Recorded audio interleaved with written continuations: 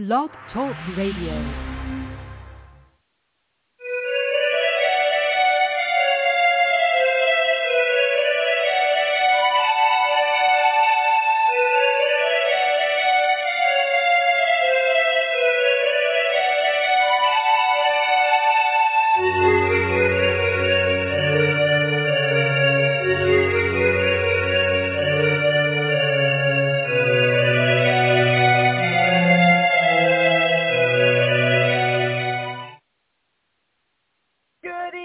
Welcome to Desperate House Witches. I'm Rena Starr, so you don't have to be. Desperate House Witches is not a G, PG, or even an R-rated show. So, if bad language, bodily function, dirty talk of any kind might offend you, this show is probably not for you. But we all know that's why you show up. Desperate House Witches is brought to you by the amazingly wicked one herself, the incredible Dorothy Morrison. Please go to the social media page on Facebook for Desperate House Witches, for wickedwitchstudios.com. She is currently selling those amazing Sugar Skull coffin boxes. I am so sorry, guys. And you can get them with candles, with oils, with all kinds of things. It is fantastic. Dorothy Morrison is fantastic. All of her things are fantastic. So check out the social media page for all of that good stuff. Okay. So, want to register a complaint. I am sitting here feeling horrible, and I am trying to take COVID test. Now, here is the interesting thing about the COVID test. Take it with a swab, and these suckers did not put the swab in the box.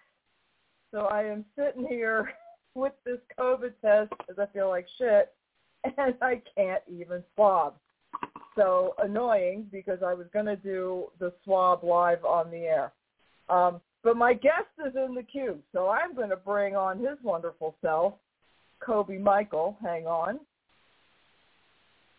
Hey, Kobe. Hey there. How you doing? Hello.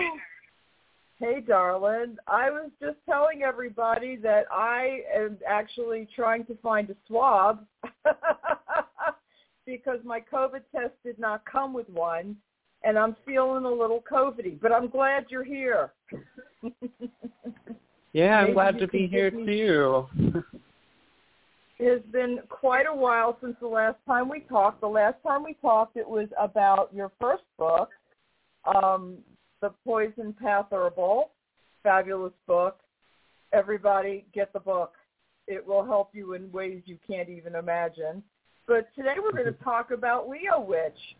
Oh, my God. So but before we get to all that, how are you? How have you been? I'm doing pretty well. I just kind of coming out of the summer sort of slow season and getting everything ready for October. And I actually had COVID at the beginning of August, which was the first time I've ever had it. So that was fun. Yes, this if I have it, which I may or may not, and I have found the swab. So I am going to do this live on the air. All right. That's not why we're here. We're actually here because of this book, Leo Witch. And, you know, it is one of the Sunshine series that Ivo Dominguez Jr., whom we all love and adore, has been co-writing with a bunch of our favorite other authors. So, Kobe, how did you get approached for Leo Witch? What was the genesis of this book coming about? Well, I was asked by Ivo to contribute for this one. I think just through blogging on Patheos Pagan. I think there's a handful of us on there that have been part of the Patheos family for a few years now, and just kind of being vocal and open about being a Leo. So he reached out and invited me to co-author with him, and I've always really liked his approach to astrology and also kind of tying in the pagan and magical aspect of it too. He's got a really awesome book that's called Astrology for Witches and Pagans. So it's kind of been like an indispensable sort of resource for me personally. Absolutely. Ivo is famous for his writing, some of his guided meditations, so many different things. Such a well-rounded elder of our community, and I just love him to pieces. I miss speaking with him. He's been very busy, as everybody knows, doing all kinds of things and of course, working on these books. So tell me about what makes a Leo so dynamic and amazing, in your opinion, being a Leo yourself, of course. I am not a Leo. I'm a Libra. So I feel very connected to you because I know you were raised by Libras. And I'm like, I can see that. But you talk about glamour magic and the different aspects of glamour magic. I think people, when they hear the term glamour magic, they're really thinking more of a physical attraction type of situation, but that's really not the sole embodiment of glamoring, is it?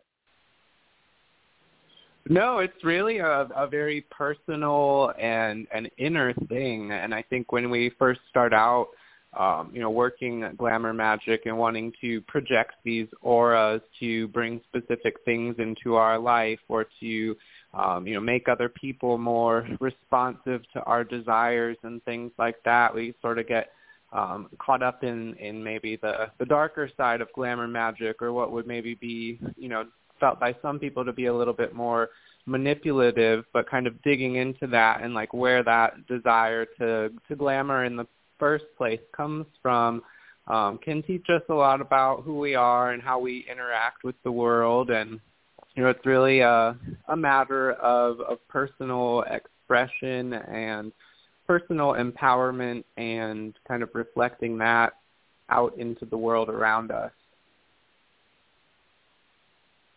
So seeing that you come from a very interesting background, I don't want to go too deep if you're not comfortable with that, but you've been through a lot of stuff, I think it's safe to say. How has being a Leo helped you as far as that aspect of, those aspects of your personality to pull you out of darker times and darker things? Well, I was just listening to a song today, and one of the lines was that it was in the darkness that I learned to shine.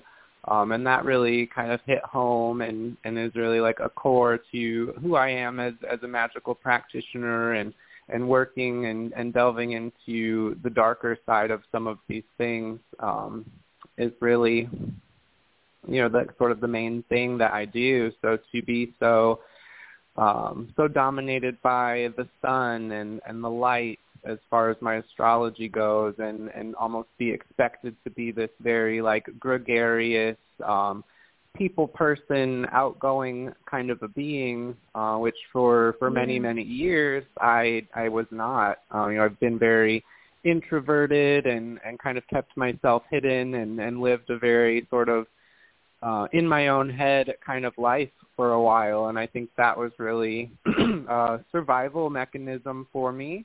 And you kind of can, I think, get so deeply caught up in your own thought process and your own healing and your own shadow work that it can almost have a little bit of a detrimental effect. So it's that Leo side of, wanting to be seen and wanting to be accepted and also wanting to kind of lift other people up in the same way. That's been, super helpful getting me through some of these more difficult times. Because if you can light up other people's lives and help other people and touch other people's hearts, even if you're, maybe not in the best place, or you're stuck in the shadows. I think that says a lot about a person's character, and that we can go through these dark times, but we can also see the light reflected in other people around us and our interactions with them. Yeah, it's funny because obviously I was raised around very old, the very stereotypical meanings of the signs, and you always expect Leos to be gregarious and out in front and very lead, follow, or get the fuck out of my way, so to speak. And that's not the soul embodiment. The archetypes that we tend to throw on sun signs isn't necessarily accurate, and we can't expect everybody to act a certain kind of a way all the time. That's always my takeaway. It's like there's so many things that are applicable to all the time. Like Libra, for example. You being raised by Libra, you were around the things of art and beauty, and those are the things you gravitated towards because those are the things you were raised around. But it doesn't necessarily make up your entire being, because there are other planetary influences, and I often have to remind myself, just because a person is a certain sign doesn't make them cut off from being like other archetypes, depending on the rising sign and the ascendant. And so how much of incorporating astrology have you done in your magic previous to this? The main, I guess, astrological work that I would do in my own personal practice kind of comes from astrological timing, mainly with the moon, actually. So I don't know if that's just like a witchcraft thing, because so much of what we do kind of hinges around what the moon is doing, but paying attention to, what sign the moon is in, and that's something that changes like pretty frequently too. So there's a little bit more to work with there, as opposed to something that is a little bit more long term, whether it's a month or a year, or however long the transit takes. Yeah, that's true. Did you learn anything specific that you didn't already know about yourself in the process of writing this? Yes. So I was invited to write this book and sort of, not speak for the other Leos, because I would never ever dream of doing anything like that. But kind of being put in this position where I'm sort of redefining myself in the framework of being a Leo. And for a lot of years, I always used to tell people that I wasn't really the greatest Leo, or like the greatest embodiment of what a Leo is typically thought to be. I think a lot of those more positive or outgoing qualities kind of got shut down at an early age and turned inward. And so it was kind of a difficult process writing this, actually, just really having to dive into parts of my personality that I didn't think were good enough, or didn't think were representative enough of, all of these other fabulous Leos out there. So it was almost like a little bit of imposter syndrome, but it wound up being a really great journey and kind of unpacking all of those misconceptions that I had about myself from a younger age, and kind of to where I'm at now, and different things that I've overcome that have allowed some of those aspects to manifest a little bit more. And I'm glad you said that, because I think people get thrown by they should, as far as, living up to or down to the aspects of their astrological sign. I think that's why you have to have so many, levels of input I mean, if all Leos were the same, that book would have been written a couple of times and that would have been it. So to incorporate and appreciate the other aspects is really important, I feel, to make a whole person as opposed to just caricature. Don't you think? Yeah, definitely. I mean, I see a lot of influences from my Pisces rising and definitely like my Aries moon as far as, you know, my personality and how I interact with the world. And, you know, the sun sign is kind of just like a general overall flavoring, I guess, of the energies that the universe or the solar system was transmitting at that time that gets spread out to, you know, all of the other people born on that day or during that sun sign. But we get these little nuances of how the sun sign gets tweaked by the moon sign, and just looking at, you know, like the relationship between the sun and the moon and how they affect one another and reflect that light. You know, the moon sign is very much, you know, a reflection of some of those more inner working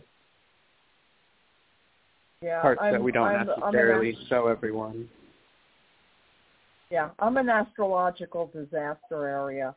I'm a Libra sun, a Pisces moon, and Capricorn rising, and I'm like, shit. And I didn't even know. Well, here's the thing. I had been told for so many years something different about my rising sign, and I was like, okay, that makes sense, sort of, you know, because depending on who you've gone to for a chart or whatever, you may get a different answer. It should be the same answer, but it's not always. So I was told, you know, a whole bunch of things about, well, you've got all these planets in Scorpio. I'm like, yeah, I know. So, I mean, and I always attributed that to my bitchy personality. But no, apparently I'm a wuss. I cry easily, and because of my Capricorn rising, it's like, yeah, whatever, I don't care. So I'm like, I'm a bit of a mess astrologically, I feel. It's hard enough to be a Libra, but then you throw a Pisces moon on top of that. Ugh. No wonder I'm so emotional. I mean, and, you know, anything that happens to me is very much like being on a roller coaster. I've got super high highs, really low lows. Not quite manic depressive. I've not been clinically diagnosed with that. Just, you know, regular run-of-the-mill depression, or, you know, actually not even depression. I've been diagnosed with anxiety disorder, which I think most of my friends have. I don't know anybody actually off the top of my head that doesn't have anxiety disorder. What about you? Yeah, I mean, just like regarding the anxiety disorder, not to like, you know, belittle or discount anyone that actually has been diagnosed with it, but it seems like generalized anxiety is just kind of becoming, you know, part of life in a modern world and who we are and what we've been through and what we're faced with now. I think, you know, a lot of us are struggling with what to do with the anxiety, and it can be a difficult, tricky journey. It really is. I mean, I don't know if it's just like in the past 10 years or so, or I mean, I haven't really nailed it down. It just seems like, you know, it was always a rare thing. I'm a lot older than you, and it was always a rare thing to talk about, you know, mental illness or just how you're doing mentally. I mean, it was such a taboo subject for such a long time.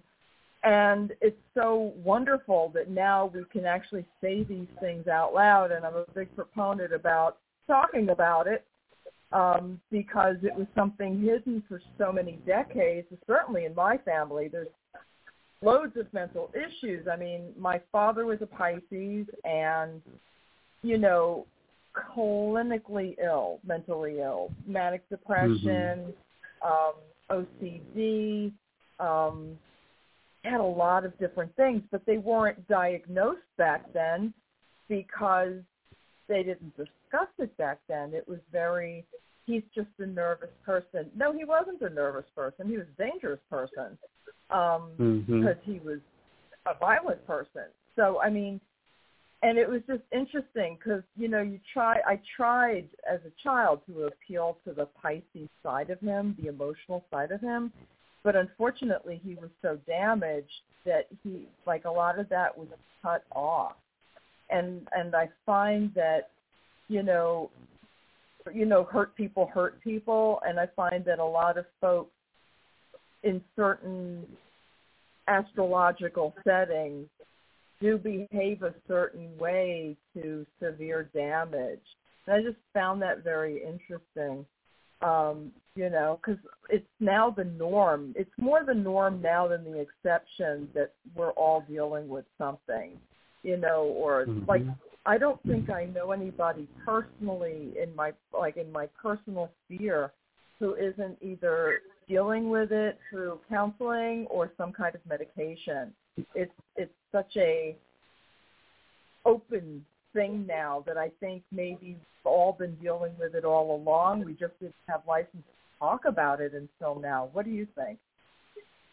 Yeah, I think, you know, it's the need for, like, diagnosis or to put a label on something or put someone in a box that kind of sets them apart, you know, and a lot of times it's needed for further medical treatment and support. But I would totally agree that I don't think that there is a person on the planet that couldn't benefit from, you know, some kind of counseling, some kind of therapy, or doesn't have something, whether it's, you know, from their childhood or chemical imbalance or just, you know, deeply buried trauma, that there's not anyone around that doesn't have something to work through or something that they're struggling with. And I think that talking about it and not being afraid to show people that messier side kind of normalizes it and gives people a sense of, you know, sort of empathy and understanding when we're interacting with other people out in the world, and that, you know, we're all kind of broken in one way or another, and we're all doing the best we can to navigate our day-to-day lives. I agree with you. And my only objection is when people use it as an excuse. It's, you know what I mean? Like, there's some people that are like, well, you know, you have to forgive me for being an asshole because this, that, and the other thing. And it's like, I no longer find that to be like, I don't know, maybe it's just me, but I no longer find that to be an acceptable excuse for being a dick. Because a lot of people have some really dicky behavior, and they're like, yeah, but it's because I have this or I have that. And I'm like, well, everybody's got this or that. So it's kind of like we have to stop. I think we have to be careful of how much we want to bring out the kid gloves in situations, because I think, like you said, we're all dealing with something, and, you know, and words have meaning or they don't, and it all has credence or it doesn't. So I just hope folks will, you know, before they want to just throw around excuses for being assholes, that maybe you consider the fact that we're all dealing with somebody or something that we're going through, rather, and, you know, just to kind of just be nice to each other in general, just to be nice. Sorry. I guess I've been dealing with some folks who have been having excuse issues as opposed to dealing with their shit. So I thought maybe other people are going through that too, so I thought I'd throw that out there. But I wanted to ask, in writing this book, did you see any behavior traits that you felt were stereotypical but not accurate?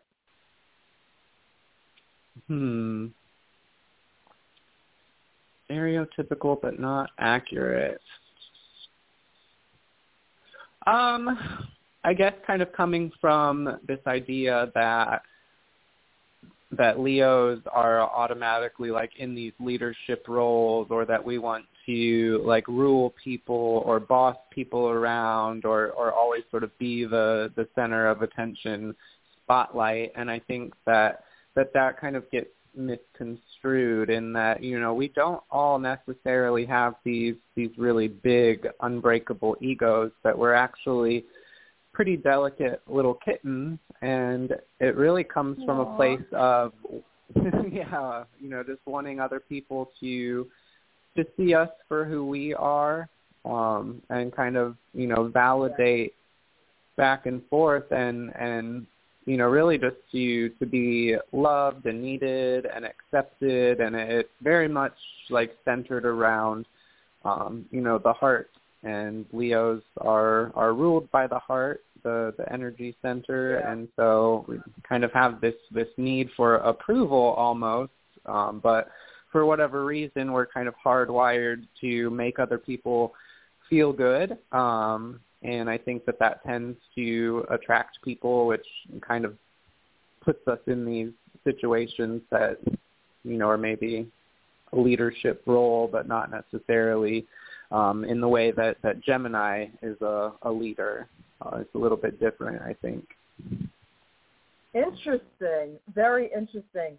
Because when I think of a Leo, I think of like Mick Jagger, who, you know, kind of became the leader of the Rolling Stones by ipso really. I mean, he just, you know, it defaulted to him because the original leader had passed away and had gotten kicked out of the band. And I think people look at someone like that and think that that's a stereotypical Leo. But I find that Leos are often mischaracterized as being like egomaniacs and, you know, like you said earlier, needing to be the center of attention. I think, you know, the whole thing about, from my interactions with Leos, is that, you know, basically, like you said, you're all a bunch of big, sweet kittens that just want to be loved. And it's really, but when you're in a Leo's sphere of influence and energy, you know, the sunlight kind of shines on not just them, but everyone around them, which is why I think Leos are so enigmatic and fun to be around. While not all of you guys are gregarious necessarily 100% of the time, you are quick-witted, and you are, you know, fun, and you do know how to break a bad mood for other people. It's not necessarily for yourself. Do you think that's true? Yeah, we just want everybody to have a good time and feel comfortable, and I think that's why we're known for kind of being the life of the party, because we want people to be comfortable and be happy and feel like they can be themselves. And in a way, I think that is kind of giving us permission to then be ourselves when everyone else around us is feeling comfortable. Has it changed how you deal with, like, writing this book? Has it changed how you deal with people in your personal life?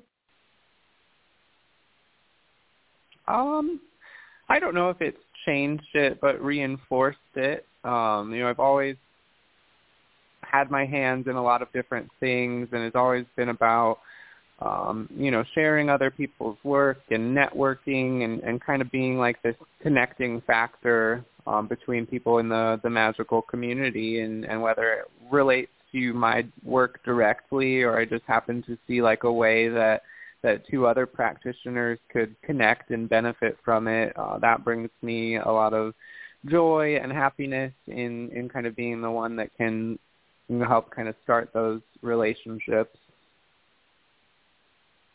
So you know how, like, in the old days, and I don't know that they necessarily do this anymore, but there used to be this list of this sign should never interact with that sign in a relationship, yada, yada, yada.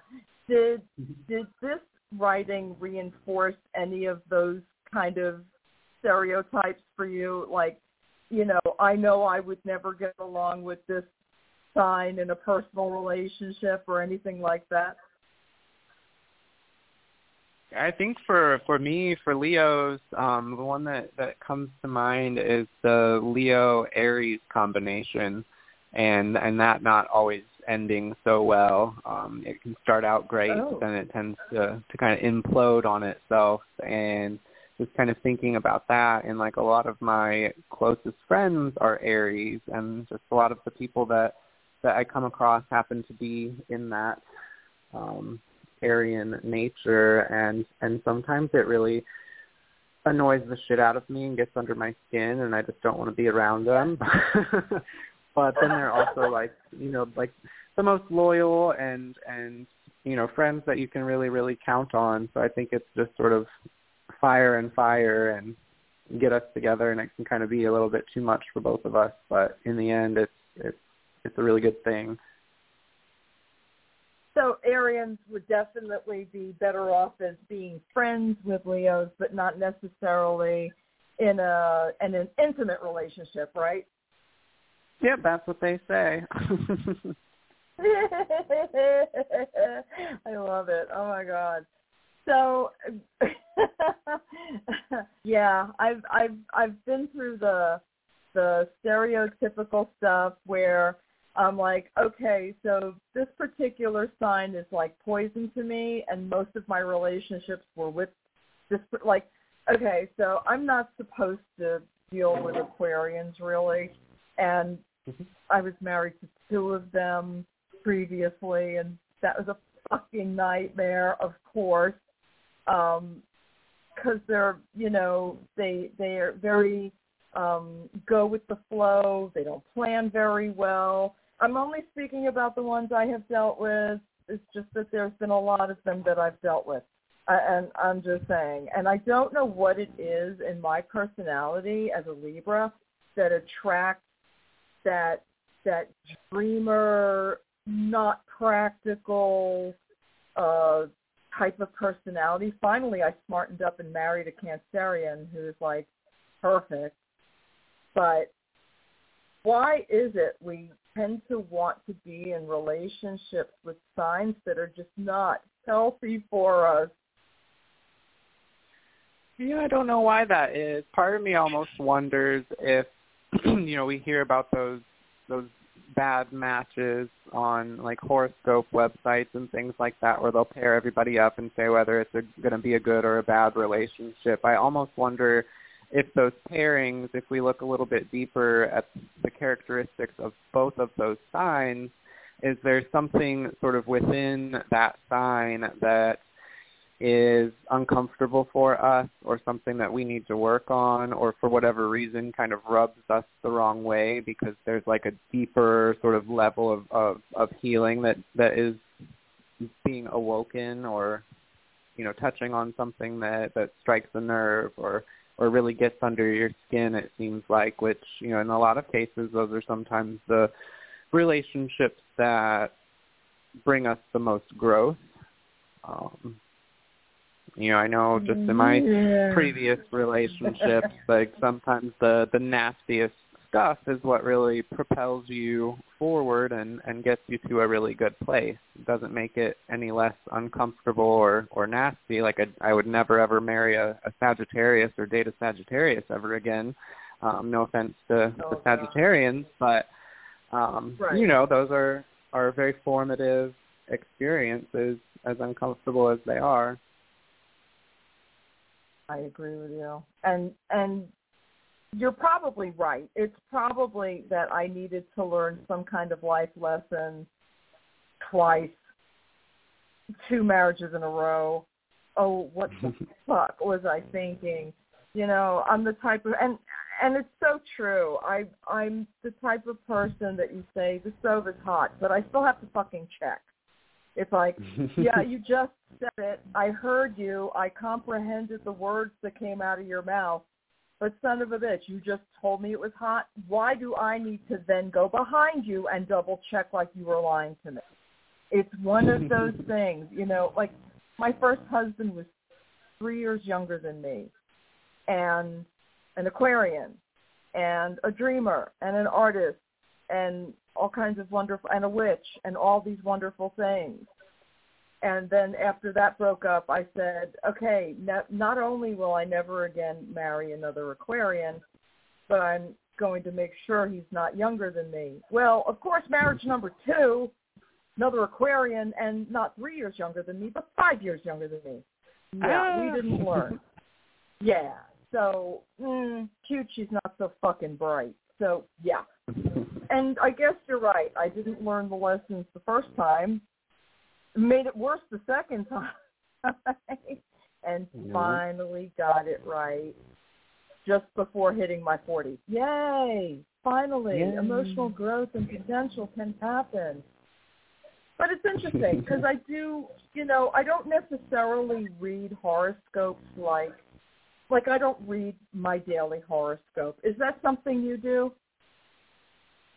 Not really. I think that a lot of horoscopes are coming from sources that are, maybe just looking to get page views or clickbait type of things almost that I would be, for fun, I think it's great. Or you read some of the dark horoscopes or there was this one that it was all of sort of the stereotypical bad qualities, and it just took it to the extreme, and it was hilarious to read them.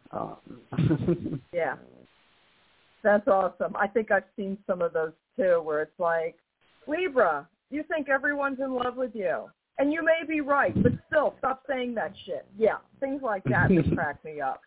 I mean, I do find the humor, but it's interesting to me because I don't know, and maybe it's just my train of thought on this, but I always thought that reading astrology for folks that are not practitioners of any kind of magic or paganism of any kind, it's their way of dipping their toe in the water.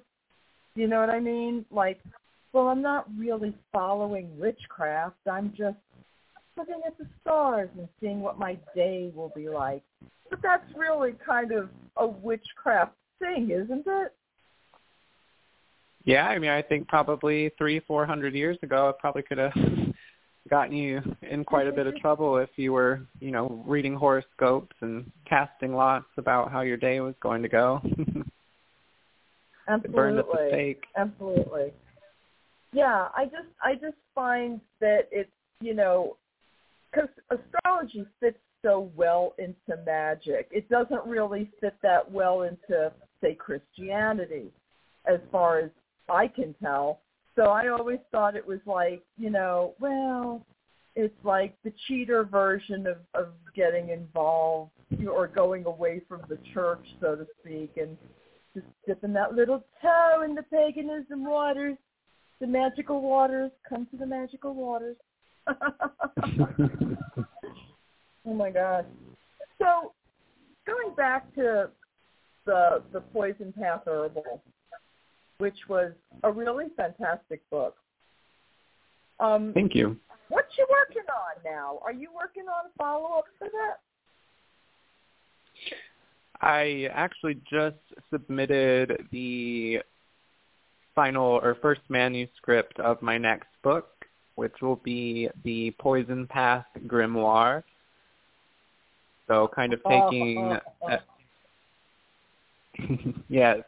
very, very witchcraft oriented, very, very practical as far as a lot more of my own personal spells and rituals, and really trying to give people different examples of how to incorporate poison as an occult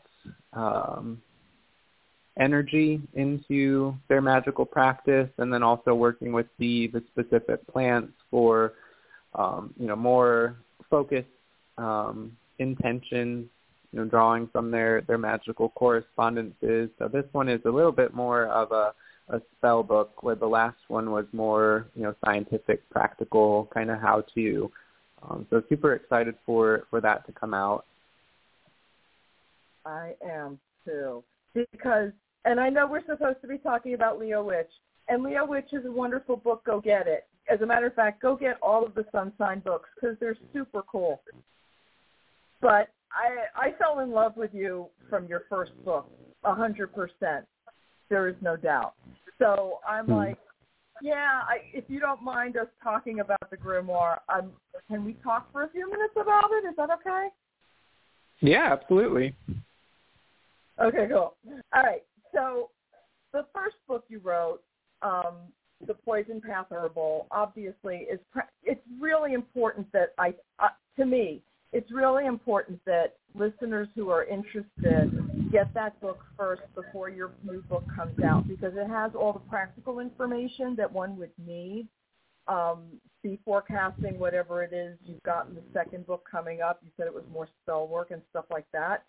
But I learned a lot of things from the first book, and you were even candid enough to say, yeah, you kind of maybe overdid a little bit of something, experimenting and learning about an herb that was in the book. And I just think it's really important that folks get that educational part of it first before jumping onto the grimoire. Don't you think that's a good idea? Will they be sold as a set at some point? I have a lot of questions. I'm sorry. Yeah, I mean, they do definitely go together, and, a lot of the focus on the Poison Path is about how to work with the plants safely, especially when it comes to, like, some of their medicinal and mind-altering effects, and actually physically, applying or ingesting the herbs, but then also kind of reminding people that these are some of the most magical plants on the planet, and very much tied to, sort of the European pharmacopoeia of, like, witching herbs, and so very much connected to that story of witchcraft as it developed, throughout the old world, and encompassing, more of the Middle Eastern herbs and Mediterranean and Northwestern Europe, and that's very much part of the whole narrative of what we could call, like, traditional witchcraft as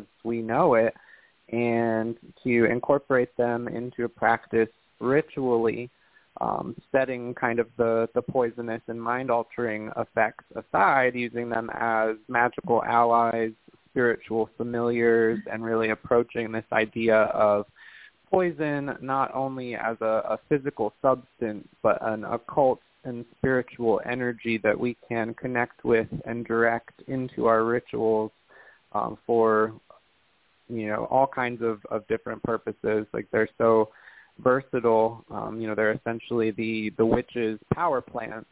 So if we were to have any sort of familiar spirits in the plant world, it would be mandrake, wolfsbane, deadly nightshade, those plant allies that have been part of our journey as magical people since the very, very beginning. Absolutely, and I'm glad you said that, because that was something I wanted to say the last time you were on, and I didn't get a chance to, so I'm going to say it now. And the idea is about plant spirits, and plant familiars, and I love that you brought that up again, because, like me, there are many of us who are not able to take care of an animal familiar.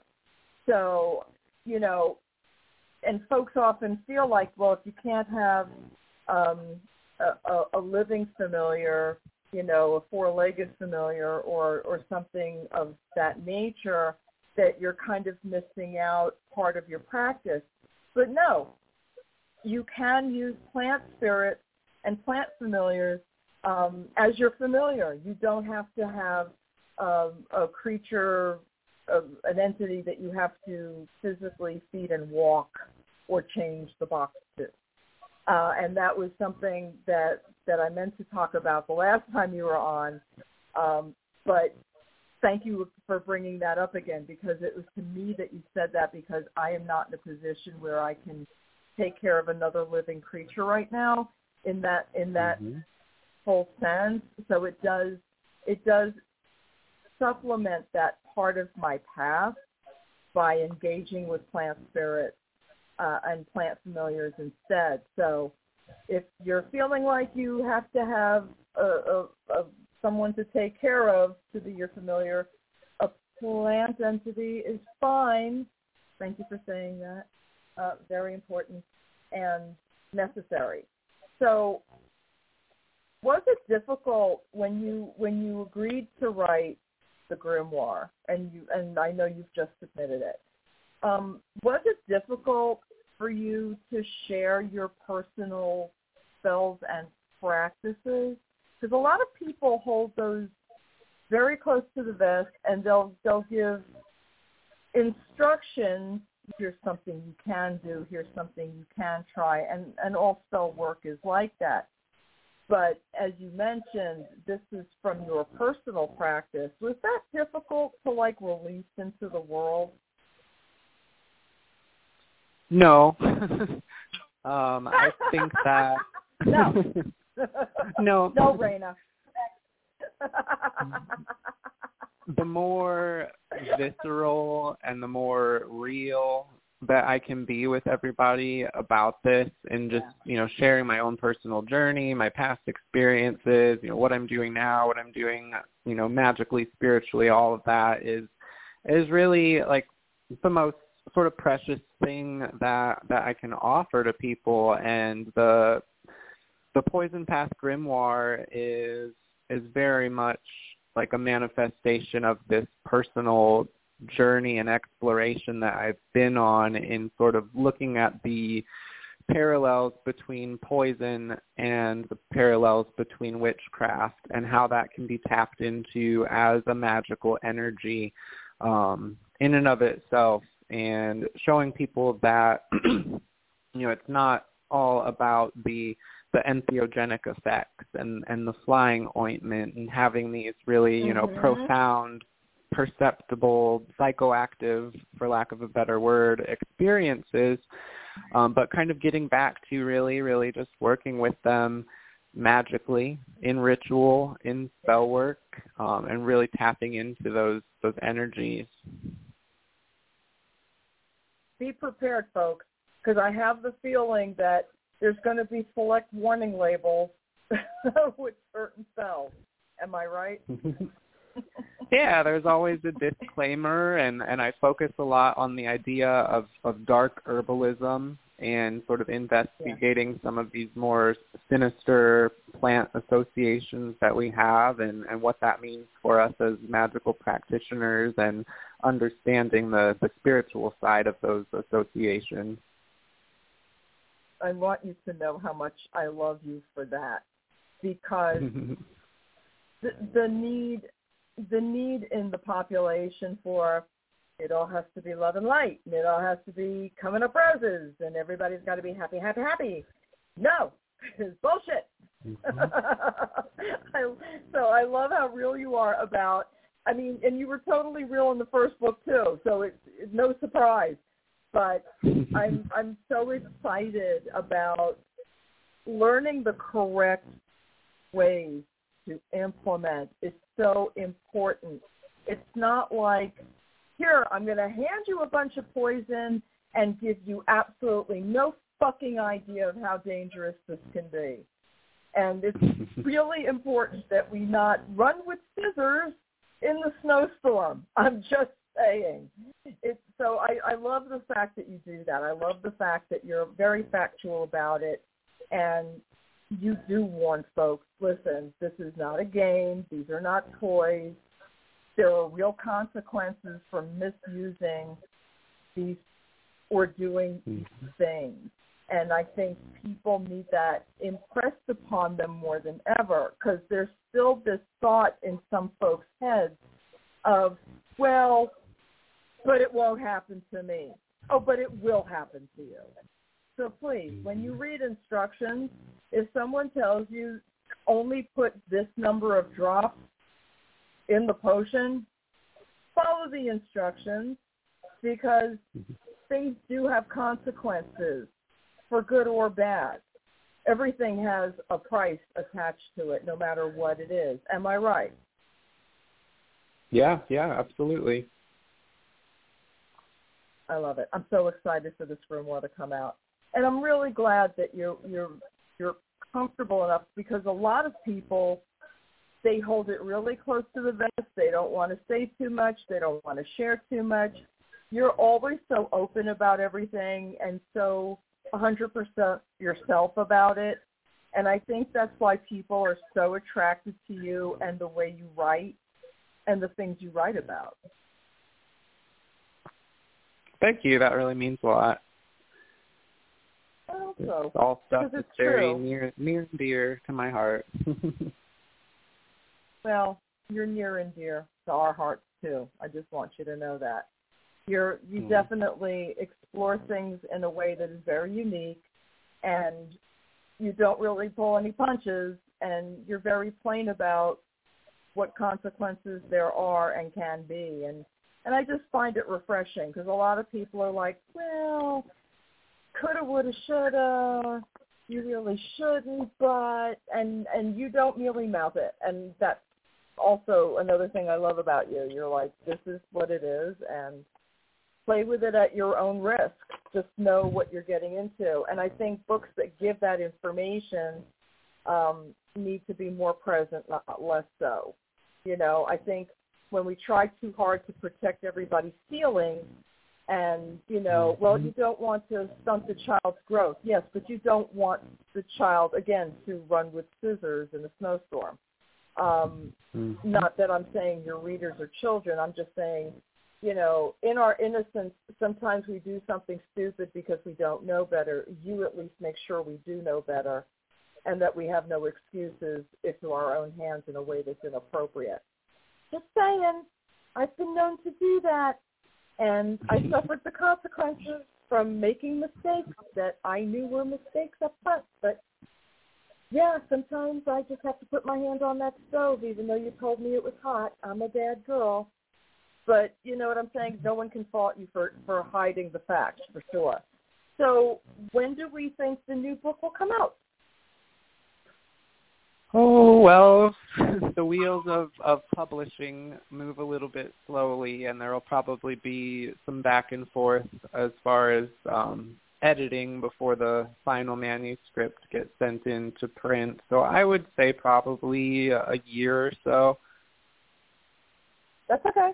We can talk about it in a year or so when it comes out. That would be fine with me. I hope that would be fine with you. Definitely. Are you working on any other collaborations, and are you interested in working on more collaborations? I'm not working on any current writing collaborations, but I'm always interested in working with other people and connecting other people and using whatever resources or experiences that I have to help, elevate what we're all doing and make it better and make more people know about it. And really right now my focus is kind of on specifically the poison path, and there's all of these other amazing practitioners out there, and just wanting to do more work with them and kind of showcase the work that they're doing, because my poison path is very, very different from everybody else's poison path that's been doing it for years. So I think that's what's next. So other writers, listen up. Kobe Michael is a treasure. Seriously, if you can collaborate with him, please do. Please do. Just saying, putting it out there, putting out that energy. I think you're a great writer. I really do. I think you have a lot to say. I think you have so much more to still offer. I hope you are writing many, many books for many, many years to come. And I am so honored and delighted that you agreed to come on and hang out with me. But before we go, we've got a few minutes left. Tell folks how they can find you and catch up with you and read more of what you've written, please. You can find all of the articles that I've written since 2016 on Patheos Pagan at patheos.com/blogs/poisonersapothecary. You can also visit my website where I've got all of the Poison Path formulas, jewelry, all sorts of different offerings at thepoisonersapothecary.com. There's also a blog there. And if you're interested in going really deep into the poison path, you can support me on Patreon at patreon.com/poisonersapothecary, as well as all of the social medias, Instagram, Poisoner's Apothecary discussion group on Facebook is open to everyone. That's kind of its own sort of self-running community. There's a lot of really awesome poison path practitioners on there sharing their journey and experiences, and some really awesome, just like plant porn, what we call it. Plant porn, oh my gosh. Tell people a little bit more about the Patreon. What are your tiers and all that good stuff? The Patreon, the highest tier is the Pharmacos tier, and that's $17 a month. And I do sort of semi-annual mystery boxes of samples from different formulas that I offer on the website, some that are not on the website.